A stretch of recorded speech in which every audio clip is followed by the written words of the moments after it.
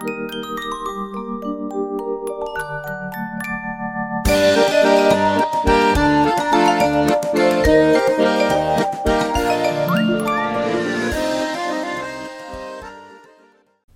my name's Helen Keane and I'd like to welcome you to this episode of Adventures in Space and Tim, a podcast inspired by space generally and Tim Peake's mission to the International Space Station in particular. In this episode... So someone that normally wears glasses might no longer need glasses. Need but don't want glasses? Don't fancy laser eye surgery? There is an alternative. Going into space. We hear from Andrew Wynnard from Northumbria University about his research into the curious and surprising effects of space on the human body. Find out why an office desk job has at least one risk factor in common with being an astronaut, and discover how, when going to the gym in an orbiting space station, expensive membership fees and falling off the treadmill really are the least of your worries. Then, I speak to Dr. Sheila Kanani of the Royal Astronomical Society about the past and the future, plans for their upcoming 200th anniversary, and how 19th century astronomer and planetary scientist Caroline Herschel still makes her presence felt today. Plus, Sheila's work on the Cassini mission and those curious moons of Saturn. But first, Ian Simmons meets the researcher with a professional opinion on Tim Peake's space marathon in microgravity, to find out anything and everything you've ever wanted to know about the strange physical changes that happen to astronauts on the International Space Station. So, my name's Andrew Wynnard.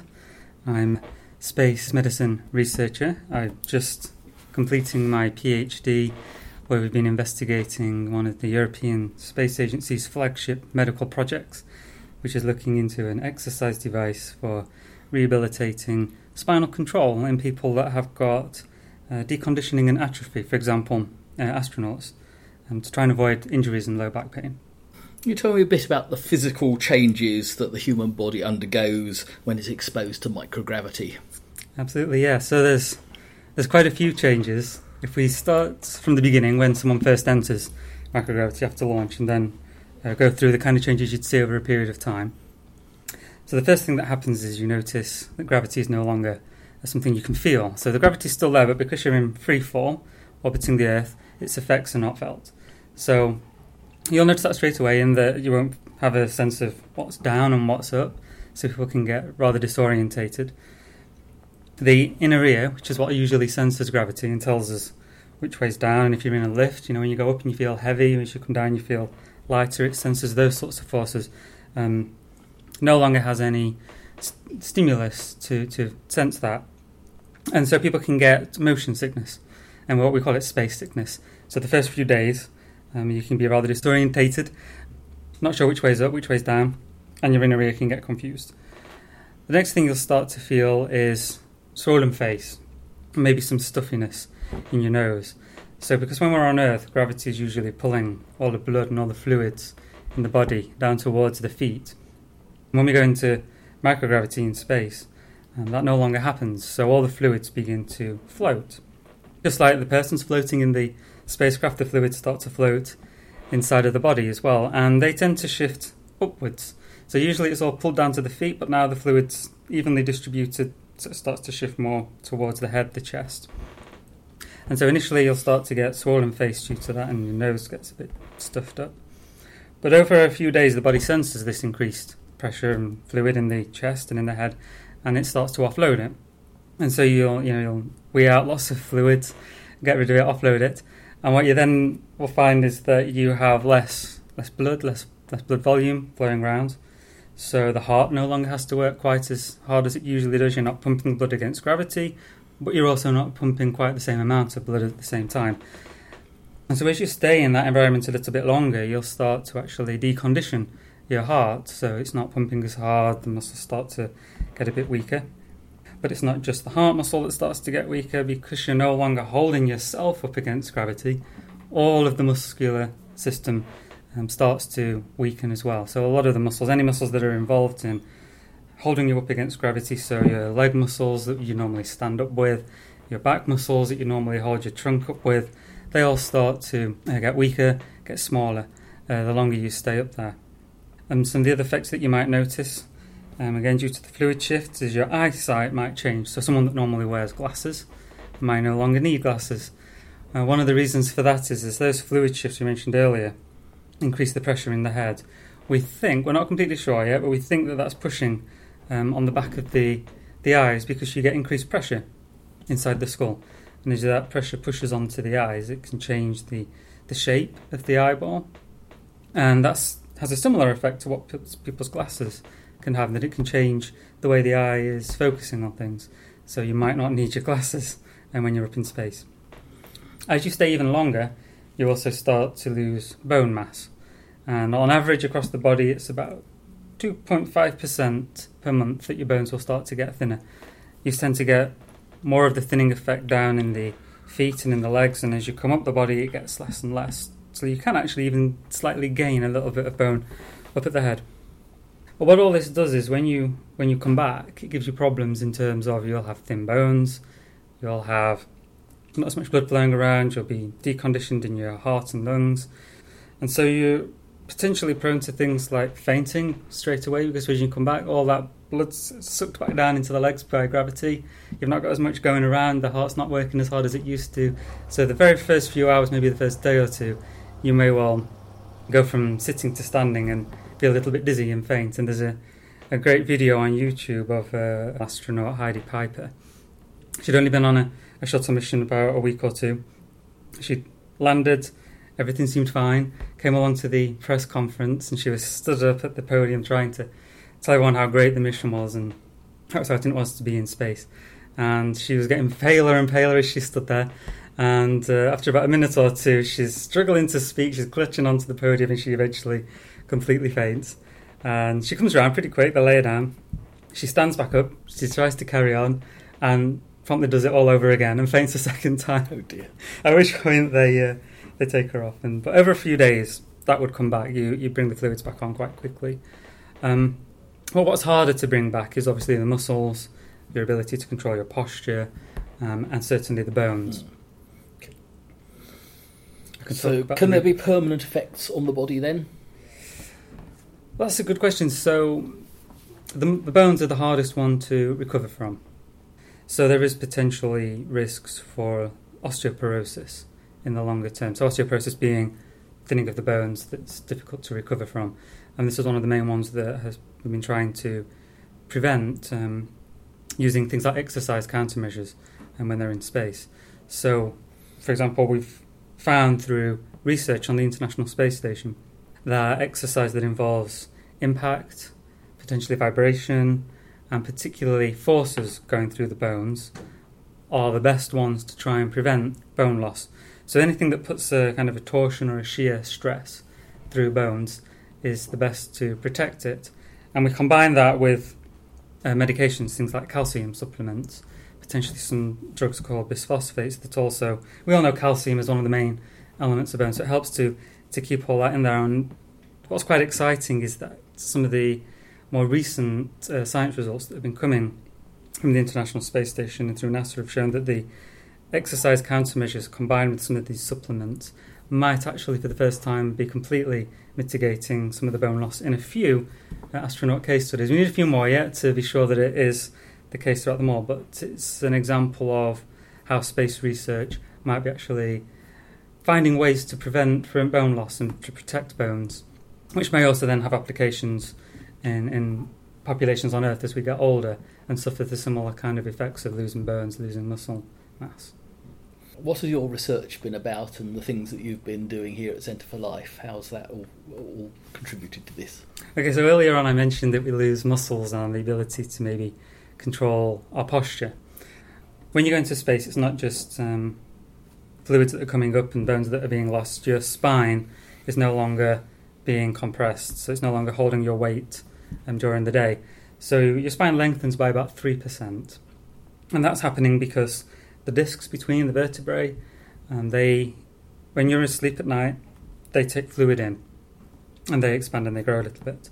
And then in the day, when you put your weight through, it compresses them back down and the fluid comes out. It's one of the ways that those discs metabolize. So it's the way that they get fluid in, it's the way they get rid of waste products.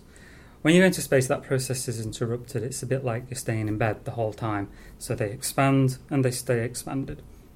The problem is that as it begins to stretch the things it's made of, and as well they lose that ability to get products in and throw waste products out. So the discs start to decondition.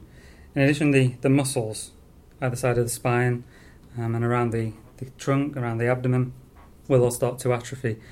And the brain also loses the ability to regulate the switching on and off of the muscles in relation to how you might be loading the spine or moving. So when you're in space, that might give you a little bit of backache because the muscles are being stretched, the spine's lengthening, the discs may be starting to decondition. But it's much more of a problem when you come back to Earth, because suddenly gravity's straight away back on you after you've landed. And if you've not got the ability to reactivate those muscles, you're not sure exactly how to hold your spine, your brain's a bit confused about how to keep your spine nice and upright and distribute the loads appropriately, you suddenly become at a really high risk of getting a spinal injury. And we see in the research there's maybe a 4 to 5 times increased chance of astronauts getting what we call a slip disc following spaceflight, which is where the discs between the spine actually start to rupture. The soft jelly-like centre can start to push out, and that can cause pain. It can push on nerves coming out of the spine. It can cause lots of problems, and not something we want to see happening. So we've been investigating this exercise device, which, as I mentioned earlier, is a European Space Agency flagship medical project. And what we found is the device looks like a cross trainer, only we have no resistance whatsoever. So people are standing on the device, they're pedaling very slowly and against no resistance. And it's all about learning to stand and load your spine in an upright position whilst you're controlling everyday movements. It's very similar to walking. And what we've seen is that it's actually helping people to be able to switch back on the muscles that are controlling our spinal position, especially in the lower spine and around the lumbar spine and the pelvis, to be able to get a much better spinal posture, which is more appropriate for loading forces as they come through the spine. And we've also seen that it's activating key muscles such as lumbar multifidus, transverse abdominis. So these are the really deep spinal muscles that are really important for posture control and movement control of the spine. And it's switching those muscles back on without people having to think about it. So normally in everyday physio, we see people coming into a clinic and they might have back pain, and we'll see that their posture's it's a little bit off. They might not be controlling their spine well as they move. And we spend a lot of time with people trying to get them to re-recruit these muscles, switch them back on. And it's very difficult to get people to learn how to switch on very deep postural muscles just by thinking about it. So the fact that our exercise device looks like it's doing this without people even having to think about it, without having to learn how to switch them on, it's just doing it automatically, is potentially a really great leap forward in rehabilitating this in both, like I mentioned, the astronauts when they come back from space, but everyday people with low back pain. Down here, I know the people that sit in desks in offices every day and also have very similar slumped posture, not using the muscles, and that astronauts do. So it might be relevant to both of them. And what we did down here at the Life Science Centre was a fantastic opportunity to get a lot of people exercising on the device, because prevalence of low back pain in the general population is about 50%. It also meant that we had something like 170 people over 4 weeks going on the device, and half of those people had back pain. So we could look at, is the device also having these effects in a population that has back pain that might be really relevant to the exercise in the future? And that's exactly what we saw. So the previous studies where we'd seen the muscles being activated in healthy people, the kind of posture it created in those people were also being seen in the people with back pain. So it made it look as though the device might be effective for people with back pain, and it's now led to us being able to justify doing a much more involved clinical study with the device, which is going to happen in the next year in partnership with the Space Agency. So there's psychological elements of space. We've not really touched a lot on that, but there's the one I did touch on earlier, which is where you can be very disorientated and that there's no up and no down. So, and also your general ability to control your body is completely changed, because again, you've lost the brain's usual sensory inputs of how am I loading this joint, how am I loading these muscles, where's the floor, where's the ceiling, which is the walls. And one thing that you can do in space, which you can't do very well on Earth, is you can work quite happily and with your feet on the ceiling, and someone can be completely upside down working alongside someone that you would think is the right way up. And to try and deal with that disorientation on the space station, they do say, this surface is going to be the ceiling, these two are the walls, this one's the floor. We'll try and orientate everything in that way to make it a little bit more clear. But because the space station is limited on space, they still do have some things going on the ceiling, and you can see some of the videos if you watch on the NASA website. There's the live streams from the space station. You may well see someone working, they appear to be completely upside down. So there's that ability to get rather disorientated. There's also the problems with controlling your body. So you need to, when you're in space, actually remember to slide your feet or slide a hand underneath a rail or one of the bands to actually anchor yourself in position. Otherwise, you can start doing something with a piece of equipment. And if you're trying to push on it, you'll probably push yourself off the other direction and float away. There are other things that astronauts can do in space to counter the physical problems that they're experiencing from microgravity. Yeah, absolutely. So exercise is the key thing, and they have 3 different forms of exercise on the International Space Station at the moment. So they've got a cycle machine, so they can put their legs on the pedals and pedal. This is good for cardiovascular fitness.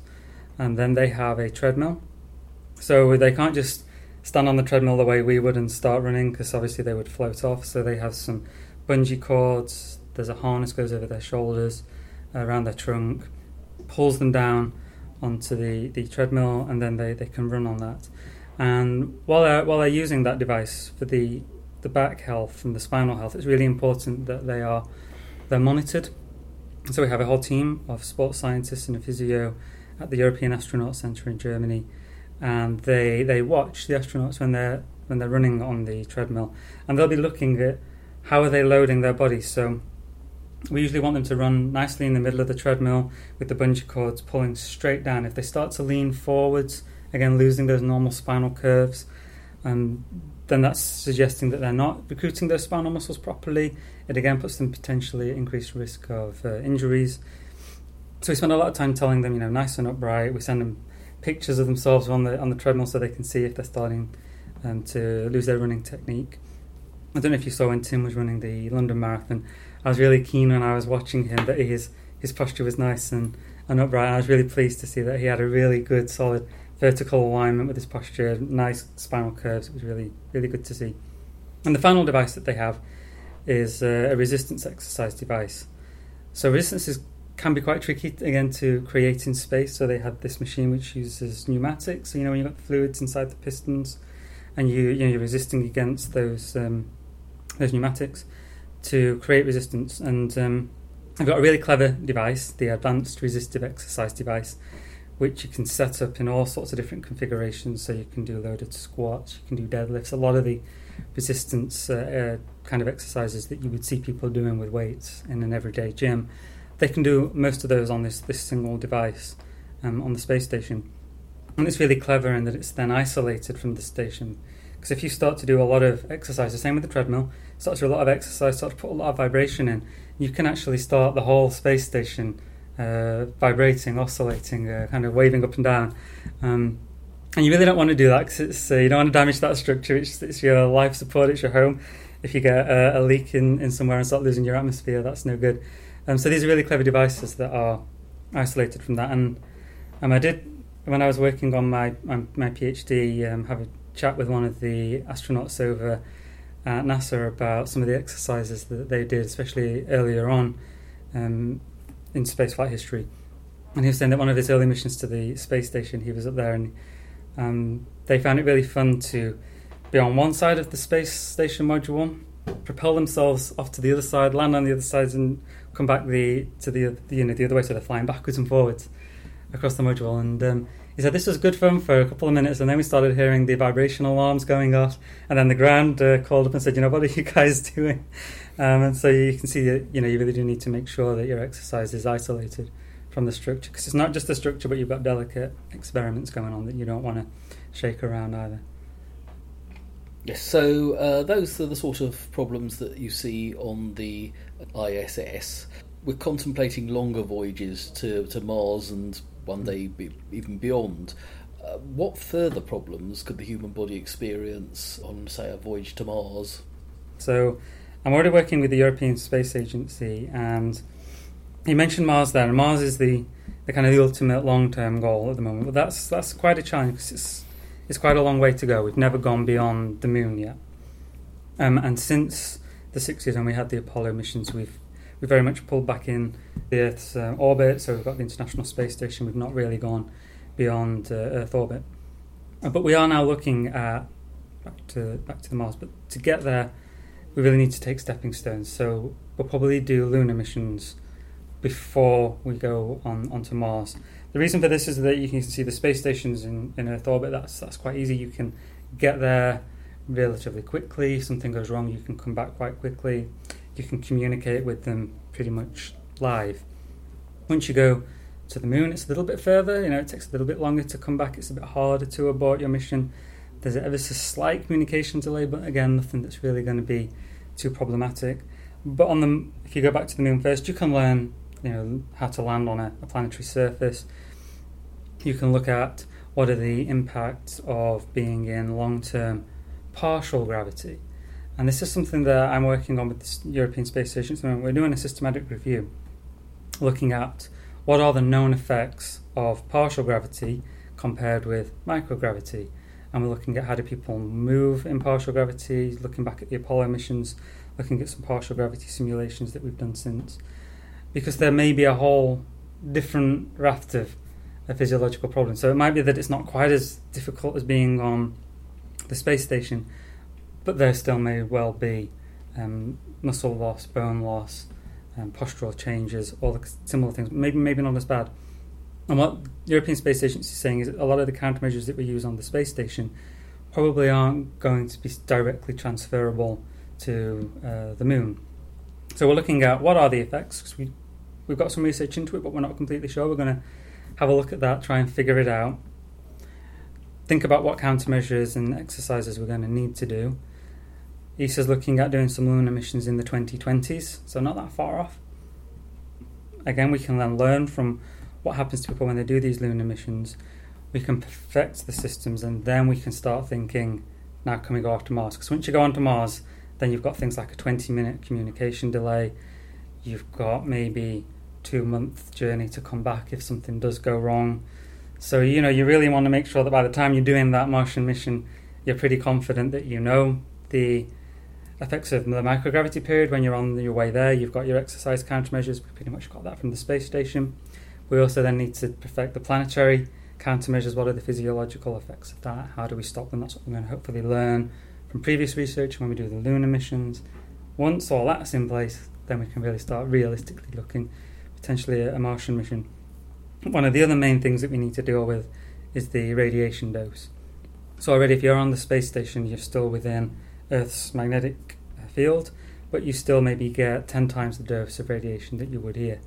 Once you start to go really beyond the Earth, looking at Mars, which I don't believe has a magnetic field, certainly not of the strength of Earth, you're going to have a radiation problem as well. So shielding people from the radiation and protecting them from that, and maybe looking at countermeasures to try and help them and deal with that is going to be important to also consider.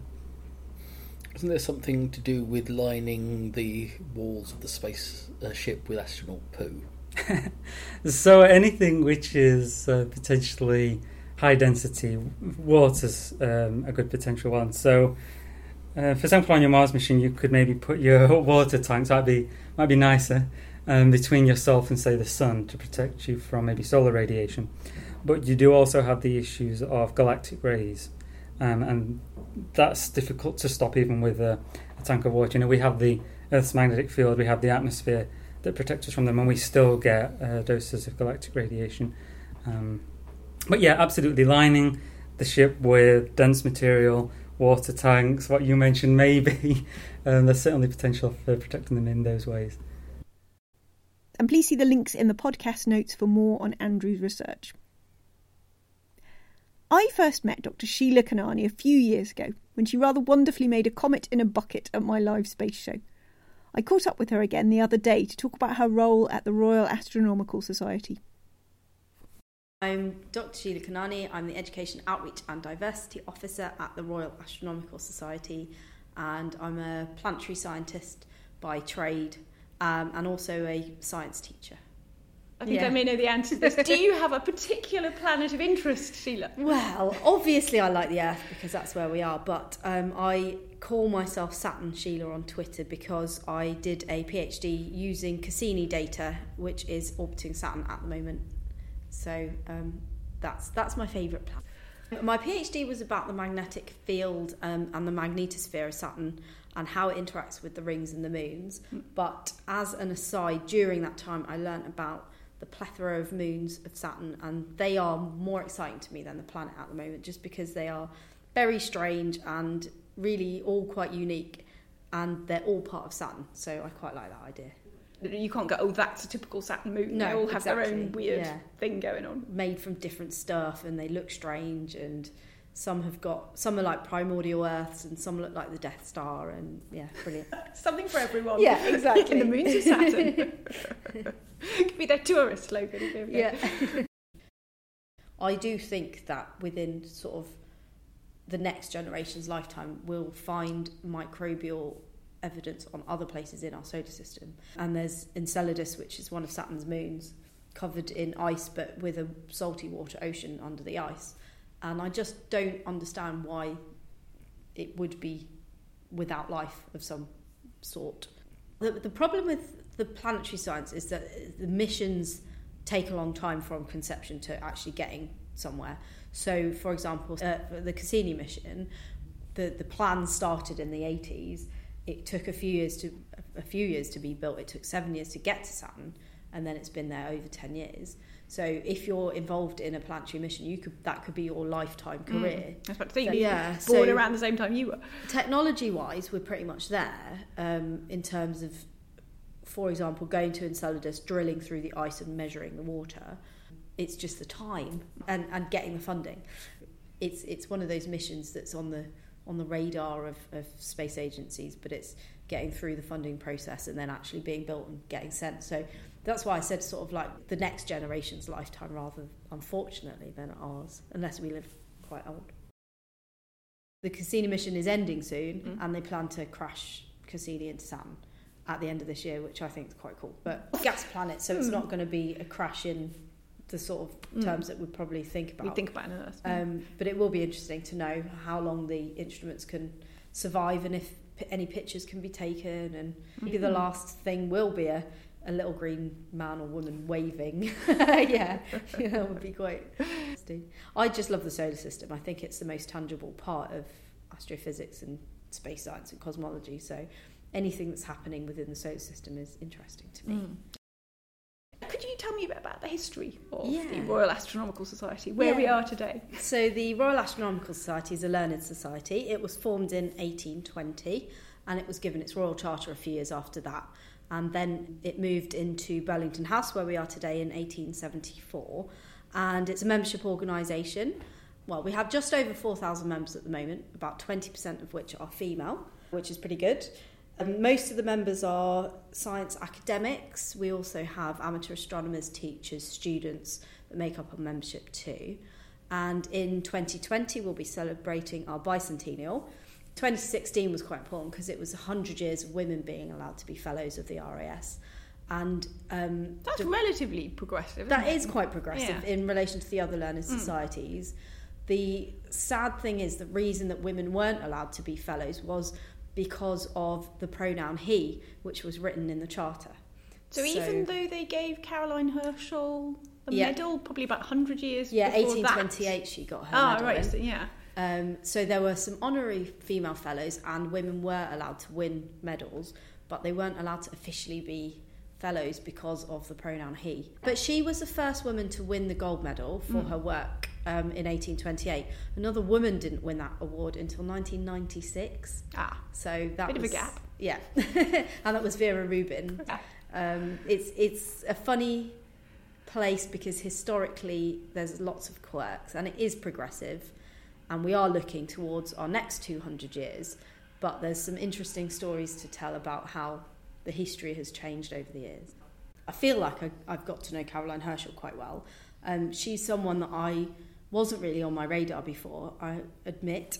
I'd heard of William but hadn't really heard of Caroline, and through the school's programme and through the fact that we do own quite a lot of her lab books and notes and stuff, I really feel like she's been personified to me, and I identify with her because she was 4'9" or something, and she was quite a feisty character, and she did all this amazing planetary science, and I'm a planetary scientist, so I do feel quite excited by her. And then one of the first women to be officially allowed to be a fellow was a lady called Fiammetta Wilson, and she was an astronomer in the early 1900s. But during the First World War, she used to go out and catalogue meteors, and she used to do that at night in the middle of bombings and things. And she was so dedicated to her cause that she was actually picked up by the police. They thought she was a spy. And I like those kinds of stories of determination. I think they're brilliant. You are involved in outreach and diversity, and I wonder if you could tell me a little bit about that. Yeah, it's quite a varied role. Every day is different. So I cover education, so that's all the things to do with schools particularly. I teach GCSE astronomy, and we'll have our first cohort doing their exam in June this year, so hopefully they do really well. We do school visits. We go into schools and careers information and lectures and lessons and all that kind of stuff, but we also have school visits here. So we've had quite a few primary schools coming into the RAS for half a day where they have a science demo and a comet making session with me, which is kind of my signature move at the moment. But then they also meet Caroline Herschel, and we have a fabulous actress who plays her, and then they look at some of her books that are handwritten and that belong to us because of our history. So they have a really immersive experience all about Caroline Herschel and comets and that kind of thing.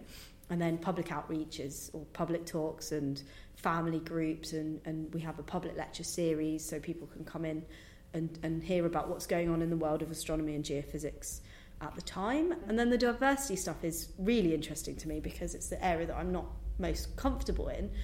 Didn't really think about it much until I started this role, but learning about things like unconscious bias and trying to get a more diverse workforce, and that doesn't just mean gender, it means sexual orientation and socioeconomic background. So it's really nice, and it all interlinks.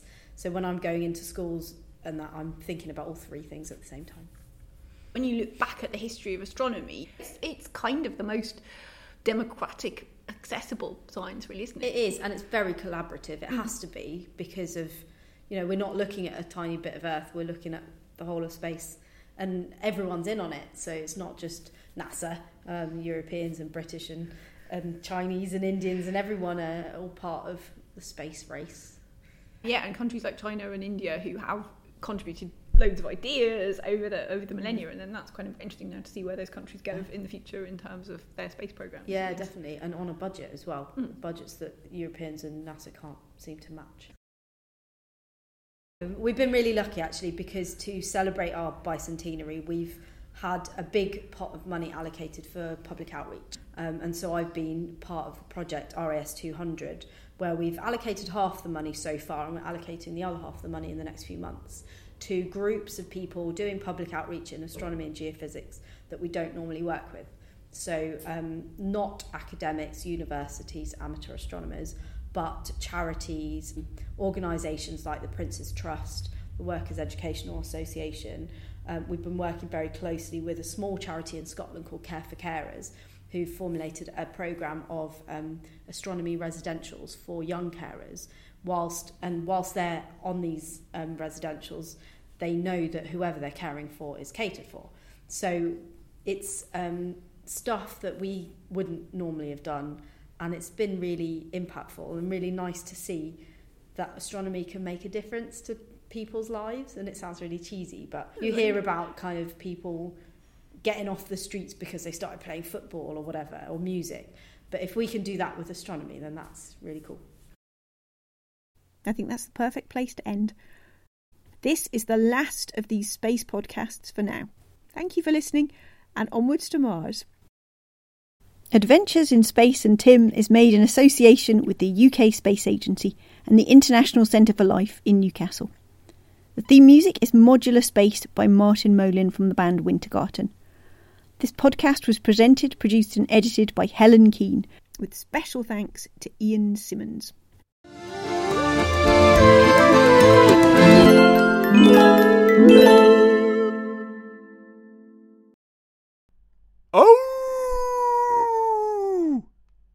Wolf Tea production.